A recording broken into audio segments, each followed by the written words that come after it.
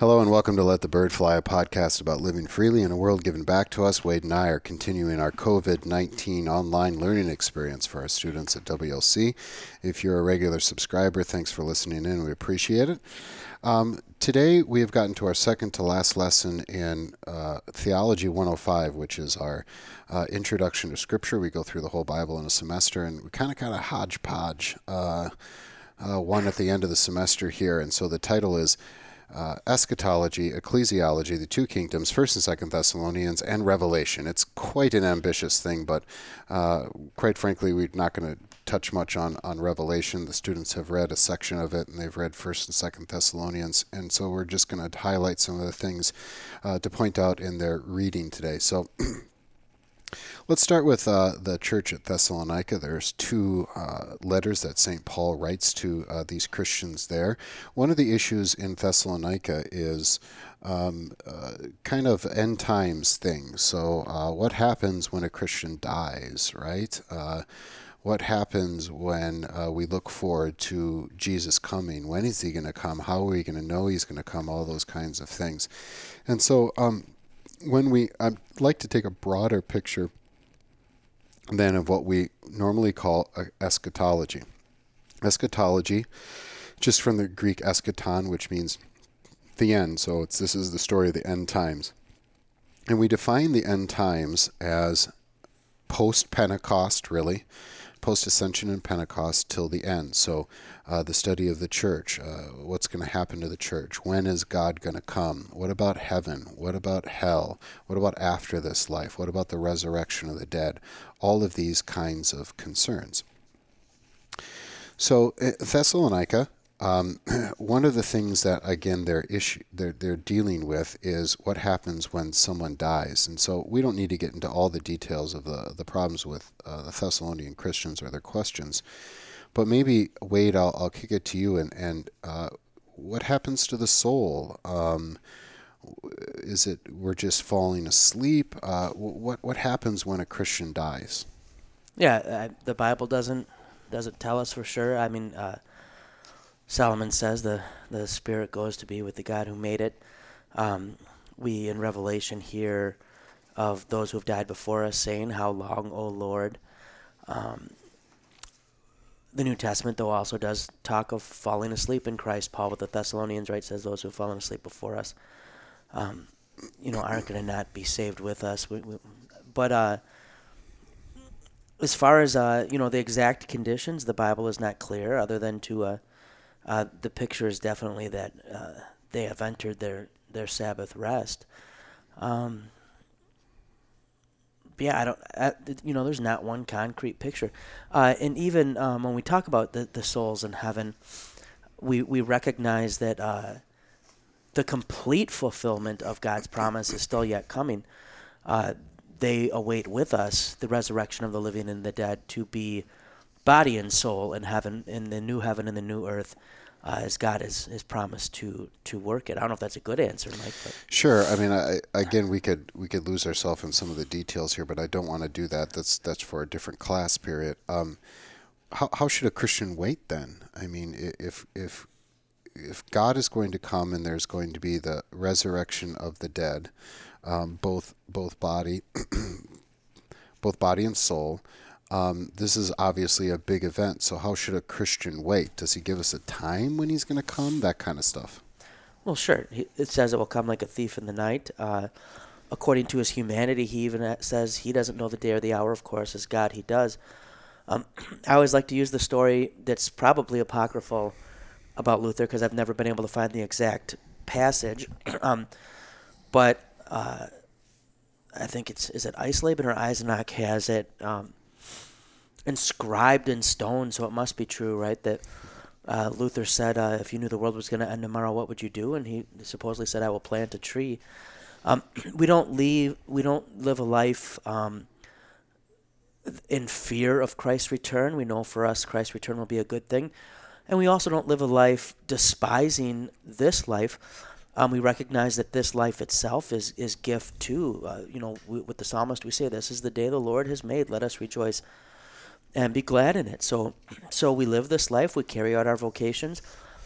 We enjoy the gifts God gives us for what they are, but we also don't live it as if this is the life, the utopia to come. And so we try to strike that balance between the two. And so we can quite literally say with Paul in Philippians, to live as Christ, to die as gain. It's a freedom that we have through the gospel.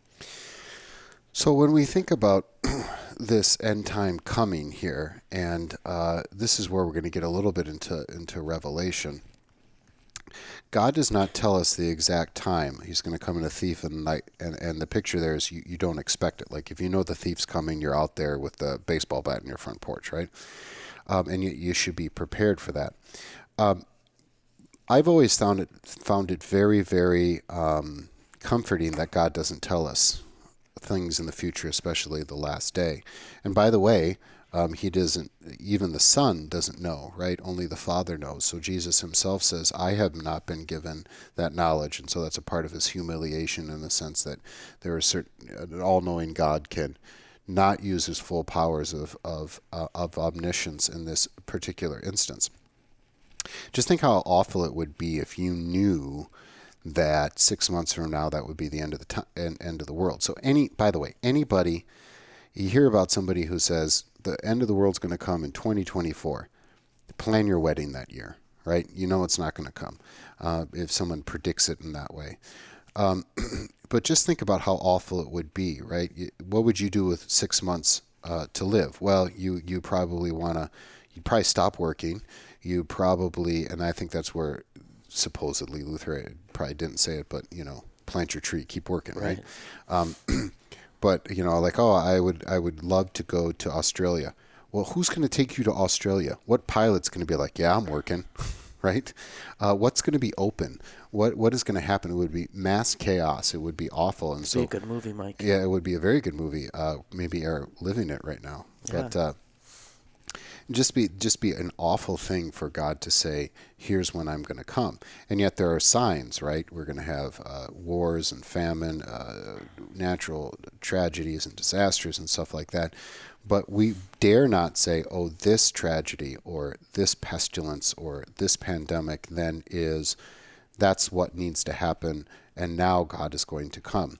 No, it's just a general situation where things aren't going to be right, and things are maybe going to get worse in certain circumstances before God is going to come.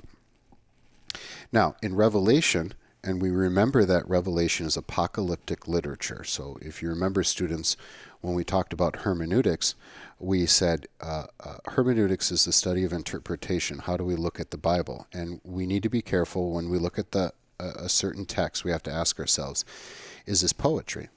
Is it history? Is it apocalyptic? Is it an apocalyptic genre type thing?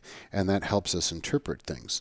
And so if we're looking at 1 Samuel or 1 Kings, this is history. And so we take it as we read a history book. But when we hear Jesus speak in parables, we understand that He's not literally a gate, for instance. He's using an analogy there. Or faith is not actually a mustard seed. He's using a picture there to give us a spiritual truth. And so when we go into Revelation, we understand that this is an apocalyptic genre type thing. So the picture there is John the evangelist, right? So a disciple of Jesus who wrote John's Gospel, of course, and then for the letters 1st, 2nd, and 3rd John. But he was also given a revelation from Jesus, kind of like a trance type of situation. Not quite a dream, but he was put into a trance.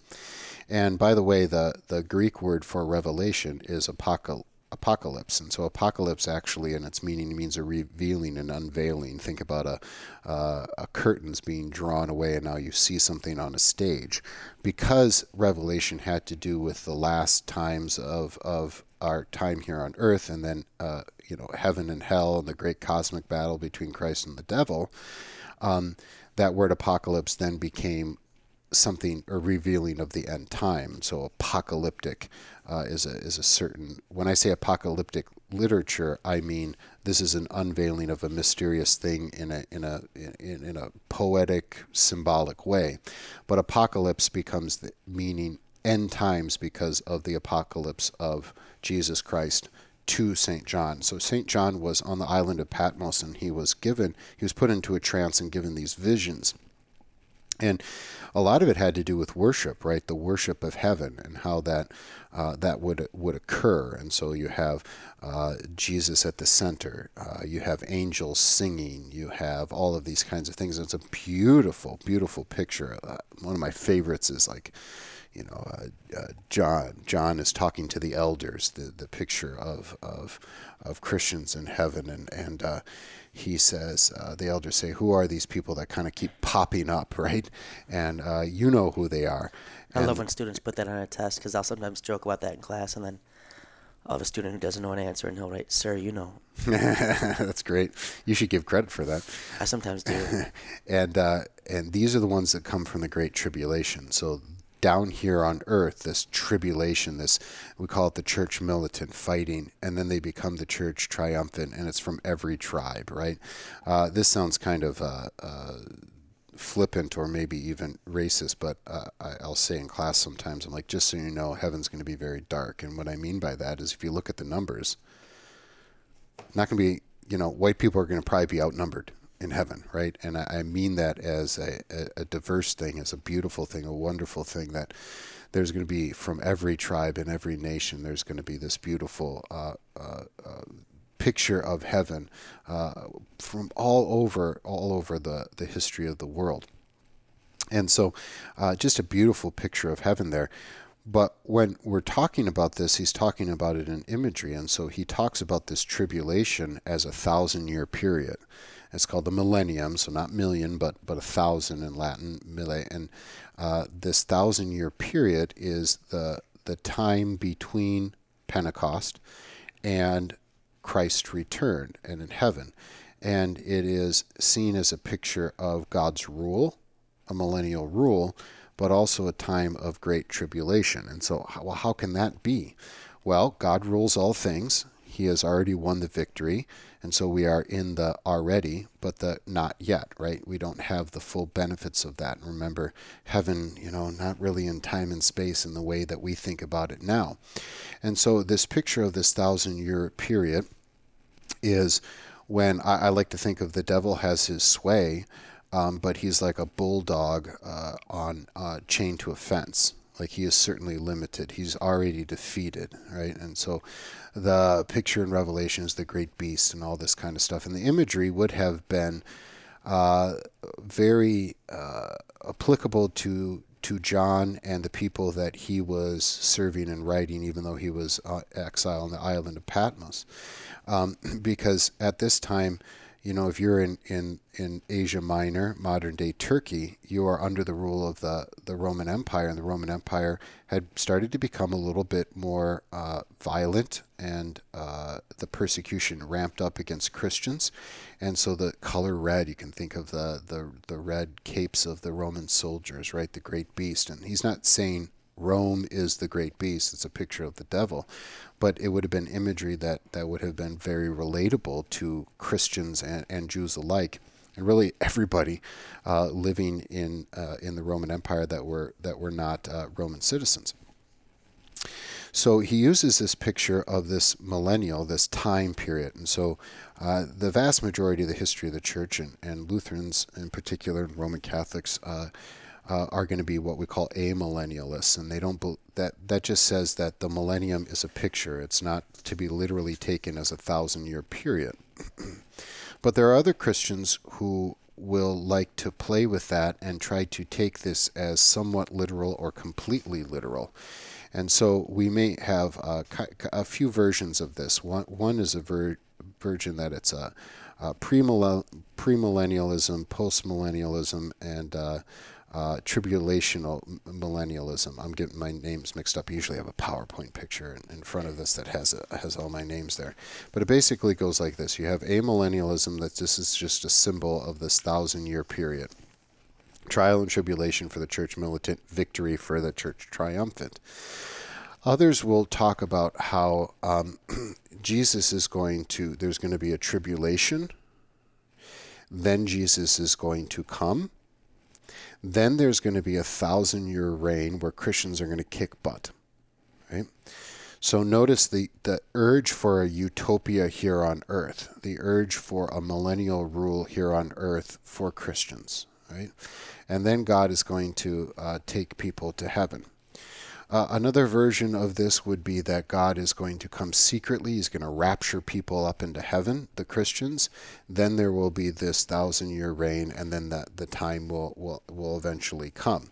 Another version of this is that there is going to be 1,000 years that start. We don't quite really know when it's going to start, but if we could figure it out, we could figure out when the final end's going to come. Like if it starts in 2020, then we know it's going to be 1,000 years from there. So each of these takes something literal that shouldn't be taken literally, right? They don't have that genre. Ironically, these are often Christians who will take other places not literally, like this is my body, this is my blood, when that language is specifically like last will and testament language, right? So I'll tell to my students like this, in different genres, if I'm writing a love letter to my wife, that's a different language than I'm writing my last will and testament. So if I say, I, Michael Berg of Sound Mind and Body of Milwaukee, Wisconsin, do declare my love to you, Amanda Lynn Nelson, also of Milwaukee, Wisconsin, that wouldn't be a very good love letter. If I write my will like this, roses are red, violets are blue, I'm dead now, this is what you should do, that would be bad legal language. So when Jesus is giving his last will and testament, if he's saying, do this in remembrance of me, it's more akin to very specific legal language. He wouldn't be talking in poetry like, oh, I'm sort of like bread, I'm sort of like wine. But in Revelation, he's doing that. And so ironically, some people will mix that up, and in places where you should be taking stuff literally, take it symbolically, and then when you should take it symbolically, use it literally. So the classic example is Jehovah's Witnesses, who in Revelation will see the church being equated with the number 144,000. Well, 12 tribes of Israel, 12 apostles, we talked about God loving those numbers, and then the multiples of 12 then are going to be a symbol of the church. And so he's not saying there's only going to be 144,000 in heaven, which is problematic, of course, for Jehovah's Witnesses, because there's more than 144,000 of them, but they get around that by saying this is like a kind of the elite, a specific caste of Christians. So we got to be very careful about that. Now, this is extremely important for our geopolitical situation, because some Christians believe that, as we talked about in Romans, that the Jews all need to be converted, and or the specific land of Palestine, the promised land, needs to be under Jewish control before God is going to come. And so there are literally churches that give money to this political cause. And that changes our geopolitics there, that America is pro-Palestinian, not just because it is the lone democracy in the Middle East. I think that's probably good enough to be pro-Israel to a certain extent, trying not to make a political statement here. But it's also because of an evangelical Christian viewpoint that specific land needs to be under control. Now, this is very dangerous, because notice what's happening is that Christians are trying to enhance God's return instead of letting it be, just be prepared, and when he comes, he comes. This is very interesting when we talk about how we view religions as a whole in our modern world, and how some people outside of the religious establishment tend to look at religion. And so kind of a trope, or not a trope, but a common way of thinking about religion is religion can cause a lot of problems, and the reason it causes a lot of problems is because you have fundamentalists. So those are the people who actually believe the stuff that's said, right? And so if you would just realize that this is just all kind of a myth, and it's just kind of sort of a soft kind of thing, it's opinion, it doesn't really matter, can't we all get along, all religions are the same kind of thing, and if you just stopped actually believing what your preachers and your sacred text said, then there wouldn't be any war in the world, which of course the 20th century disproves, because atheists can fight too. But the problem is really not fundamentalists, right? Like people on the fringes, so to speak. it's a very particular thing. So let me back up and say this. The problem is not people who are far right or far left, although that can be true in politics. That's not really true with religion, because you can have people on far right or far left who are pacifists, right? The problem is a very specific strain that can be found in every religion, and that could be called millennialism. It could be called apocalyptic type of strain. It's the idea that a specific religious group, and this is true of every religion, that a specific strain in their religion believes that they can enhance the end of the world. So if we make everybody Islamic, put under Sharia law, or if we get all the Jews to be converted to Christianity, or if we hold on to the promised land. In each religion, there's a strain that says, if we just do this here on earth, then God will be compelled to end it and come back and either bring a utopia down here on earth, or to bring about some sort of end of the world or whatever. So it's a specific theological problem that is the impulse then to religious wars, usually. So you got to navigate this a little bit better, and just don't take the common sort of way of looking at that fundamentalism is the problem. Fundamentals are good, right? In basketball and music and other sports, right? Fundamentals are good. That's not the problem. The problem is a specific type of theology. Okay, that gets us into eschatology a little bit more. I want to end our eschatological section with one thing, Wade, and that is the man of lawlessness, or the Antichrist. And I think you probably have a better handle on this than me, so I'm going to ask you, who is the Antichrist? What is this thing called the man of lawlessness? How specific can we get about that? Yeah.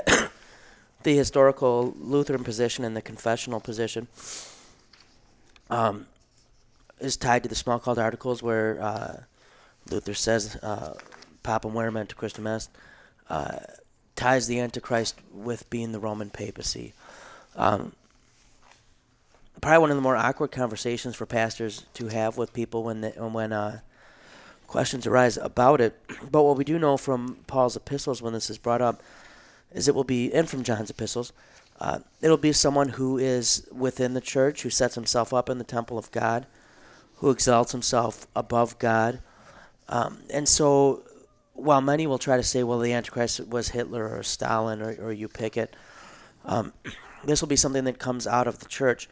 The traditional Lutheran connection then is with the papacy. This doesn't mean every pope goes to hell and has devil horns under their pope hat.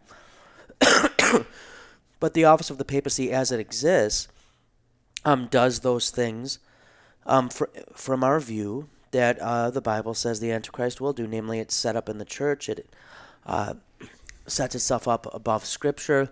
It claims to be the vicar of Christ on earth, so to speak, to not only speak for God as any preacher does, but to be, in a sense, God's representative on earth that goes beyond what Protestants would consider normal ministry. So, in short, we would say in Lutheran circles, confessional Lutheran circles, those that accept the Smalcald Articles, that it's the office of the papacy. Yeah.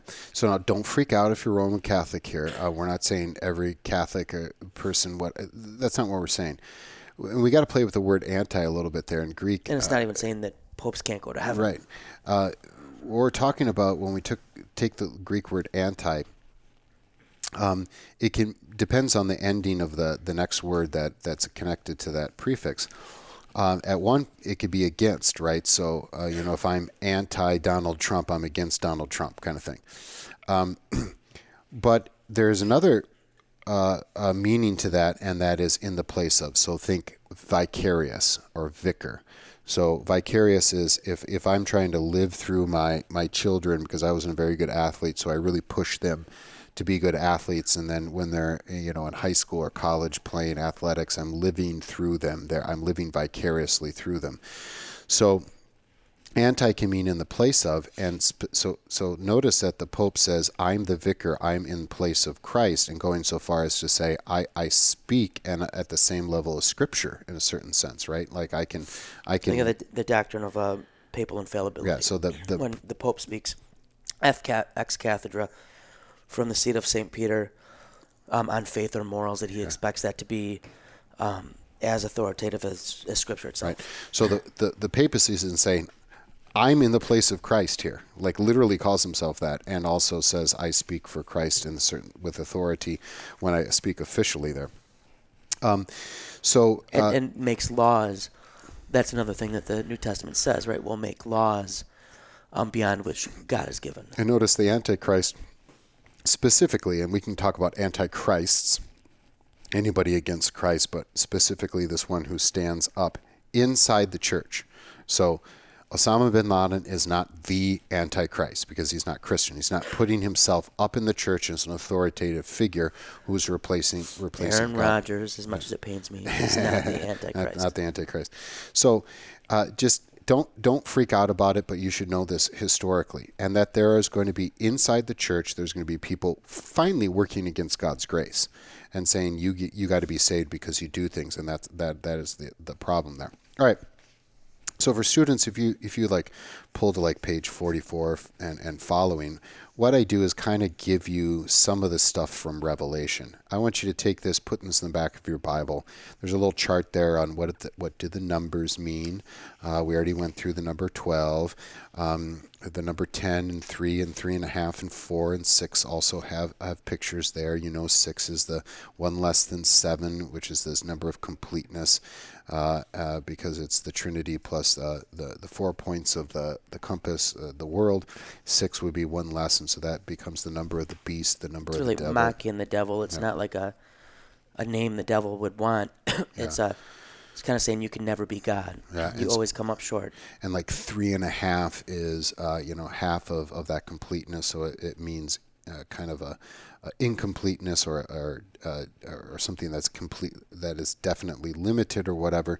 And so I just give that to you. We're not going to test you on that. Symbols in Revelation, I give you a kind of a summary of Revelation, divided into 7 parts and stuff like that. So that's more just helpful for you in the world, kind of, or in your life, and when you choose to read Revelation in your Bible reading. I also did some eschatological things, the signs of the end on page 47, the millennium, and on page 48 give you a better description of some of those post-tribulational, pre-tribulational, post-millennialism, and amillennialism. You can look those over. I'm not necessarily saying you have to have those memorized. Let's switch gears a little bit and with ecclesiology and the two kingdom theology. So ecclesiology is just the study of the church. Ecclesia is just a word for, you can see how it's related to the Spanish word for church. Think congregation or gathering, the assembly kind of thing. So the church is a gathering, but who is the church, or what is the church? And so we often talk about the church in the sense of a invisible or a visible sense. And probably it's better with visible and hidden. I'll get to that in a little bit, but it's easy to do visible and invisible because they're exact polar opposites, so we'll talk about that way. The invisible church is something I can't draw a line around. So this is of the heart. The kingdom of God is not something you can see. It is defined by faith. And so I can't really, I can see results of faith, but I can't look into someone's heart. And quite frankly, I'm the only one that I know that's going to be in heaven unless the Bible has told me that, because I can't see into your heart. I can make a pretty darn good conclusion by your confession, your outward, what you say, and in certain limited respect how you act. But I can't really see that. And so we define the church as all believers everywhere of all time. Don't care about your ethnicity. Don't care if you're Mother Teresa or somebody who's struggling with sin. Don't care about what denomination you are in, if you're Roman Catholic, you're Methodist or Lutheran. If you trust that Jesus is your Savior, you don't trust yourself, you take God at His word, you're in. You're in this circle. And that's an invisible thing to me. But there are also visible churches, so I don't just think of like, St. Mary's down the road, or the church that's on the corner of First Avenue and 10th Street. But denominations: Lutheran, Presbyterian, Baptist, Roman Catholic, whatever, list them all if you want. Those are visible churches. I can see them. I can see their roster list of the people that are members of that church. They have a building. They have a structure. I can see that. Those are visible churches. Now, if we draw a big circle, and that circle is the invisible church, all believers everywhere of all time, and then within that circle, I draw these visible circles, not just always in that big circle, but a little bit of that circle is outside the big circle, right? So around the big circle, I'm drawing these other circles, and a little portion of them is outside the big circle, and then most of it's inside the big circle. That's a way of describing the church. So the visible churches, your local Lutheran church, that is a circle. I would like to think that most of the people that are members of that local congregation, that physical, visible thing, are also true believers in Jesus Christ and therefore part of the Christian church. But I'm not so ignorant to think that there aren't some people whose names are on the church rolls, or even go to church and function in that church, that they actually in their heart don't believe. So those would be people that are outside the true church, the invisible hidden church, but are members of that church. So that's that little sliver that's on the outside looking in.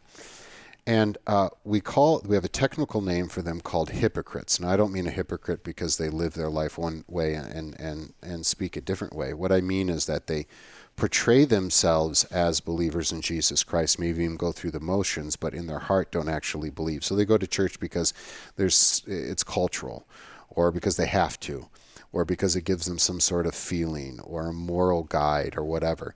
But they actually don't trust Jesus. They trust themselves.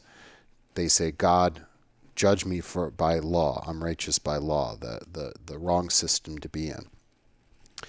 So we got to be careful that just because I belong to a church or I call myself Christian, that doesn't mean squat. It is actually what you believe. And so the church is hidden to us. I think that's a better way to think about it than invisible, because the church is still visible, right? Like, I can see that. I can see the marks of the church. That's where preaching is, where Holy Communion is, where there's suffering often, a confession that's made. But it's hidden to me. The true reality is hidden to me. I can't quite see into the heart. That's hidden to me. So this would be the visible and then the hidden church. So visible churches, we think of denominations, but the hidden, or if you prefer invisible church, is all believers everywhere of all time. Okay, we already talked about the church militant, the church triumphant, those still fighting here on earth, struggling, and those already in heaven, the triumphant one. Now let's briefly discuss what we call two-kingdom theology. So God rules all, and we've already mentioned that, and that means everything. He rules everything. He makes a claim on everything, from the United States Senate all the way down to the Sunday school at a local church. But we think about rightfully that God has two realms or two kingdoms. So yes, he rules all, but there's two kingdoms. In one kingdom, the kingdom of the left hand, is how he rules in the world. Think through governments, through law, through lawyers, through all that kind of stuff. The secular realm. Think almost the body, the physical. Then he has the kingdom of his right hand, the kingdom of the right, which is how he rules spiritually. So this is the church. This is how he rules through faith. And here, the means by which he rules is the word and the sacraments, Holy Communion, baptism, absolution. So the kingdom of the left hand, God rules through governments. And that government may not be Christian. In fact, vast history of the world, they're not going to be Christian. So St. Paul says in Romans 13, you owe honor and respect and taxes to the Roman Empire, even though the Roman Empire was not Christian and even at times hostile to Christianity. And in this, they rule the body. And they have their authority from God, whether they know it or not. And so They rule to punish the evildoer and to reward those that do well. So tax breaks for those who maybe are charitable organizations. Throwing into jail the murderer and the cheat, those kinds of things. And it is God who gives them their authority. They don't carry it out perfectly, neither is it carried out perfectly in the church. But this is God's rule in the physical world through governments. God rules in the right-hand kingdom when he rules through the Word of God. And here, this is about grace. This is about heaven. This is about conscience. This is about what you believe. And so notice that the left-hand kingdom cannot rule, even though it might try, cannot rule the conscience, cannot rule the thought, cannot rule the soul, can only rule the body. And when it tries to rule thoughts and patterns of conscience, then it becomes totalitarian. Think about the totality of the body and soul. Totality of the person, I should say, body and soul. A totalitarian government tries to say, you're not allowed to believe that. You're not allowed to think that. I'm trying to get into the conscience. And it can't. As much as it tries, it can't. And it should limit itself. So we do have a doctrine of limited government to a certain extent. It limits itself to the secular realm. In the same way, the kingdom of the right should not be doing laws. So, and this seems obvious to us in America, that the church should, that the local pastor should not also be the judge and the police officer in a small town. But there are times in the history of the Christian church when the church did act that way. The church did have an army, and a lot of places it almost was compelled to, because the secular government was so weak and so powerless that the church was the strongest thing going. And so it acted as a judiciary. Now, this was true in ancient Israel, which would have called a theocracy, right? That you can think of Samuel being a judge and a prophet. But this is not really the way that we do it in the New Testament, and thankfully so, because just think about if the right-hand kingdom started to do left-hand kingdom stuff. That would mean that the church would have to send people to jail, when the church is supposed to be forgiving. And so the gospel gets lost into, and the law dominates. Or it would be complete anarchy, because the church would just forgive everybody's debts. Like, you don't pay taxes, okay, we forgive you. Oh, you murdered somebody, we still love you, right? So just as the left-hand kingdom can't do the spiritual thing and should limit itself that way, the church needs to limit itself. It cannot do the body law stuff, because if it does, it's a mixture of law and gospel, and that becomes very problematic, and therefore there would be the gospel almost always is not going to predominate, because the law is just too enticing for people. To have that power and authority is just going to be too enticing even for the church, even though it should know better. So those are the two kingdoms, and you think about the two kingdom theology. Those things overlap. A classic example of overlapping would be marriage. So the state has a interest in marriage and in family for the good of society, and so it makes rules and says cousins can't be married. You have to be a certain age before you can consent to being married.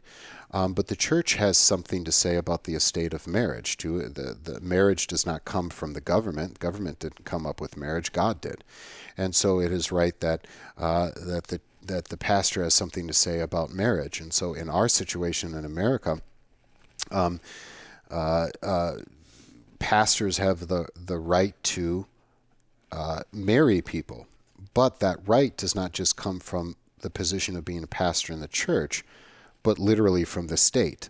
And so the state gives the authority to the pastor to actually do the marriage and sign the marriage certificate. It's not the case everywhere in the world, but it is in America. So there are things where they overlap, the left-hand kingdom and the right-hand kingdom, and rightfully so. But if you mix the two, if the church starts doing the state's business, or the state starts doing the church's business, you are going to mix law and gospel, and you're either going to have anarchy or you're going to have a totalitarian reign. In a totalitarian reign where the state, who's over the body, starts to get into the conscience, what you're supposed to believe and think. That's why we have protections for free speech in America. Or if the right-hand kingdom, the church, starts doing the church's business, the law takes over the gospel, or it becomes anarchy because the church the church, if it forgives everything, will not be able to have rule law and order in a right way. So I don't know. I think that's probably good enough for us, unless you want to mention anything, Wade. No, I mean, I think if we're sticking to a survey, you hit on stuff well, and at this point I would just take us down rabbit holes. Yeah, and that's okay. But you can and will, if you take a Johnson class later in your career here at WLC, right? This is just a survey just to give you some primary, elementary stuff, and then you're going to go down to all those questions you probably are already thinking, because you guys are smart students. With that said, thanks for listening. We're almost done with the semester with this online stuff, and we hopefully in the fall we'll get back and it'll be nice and normal, and we can see each other face to face. Until then, let the bird fly.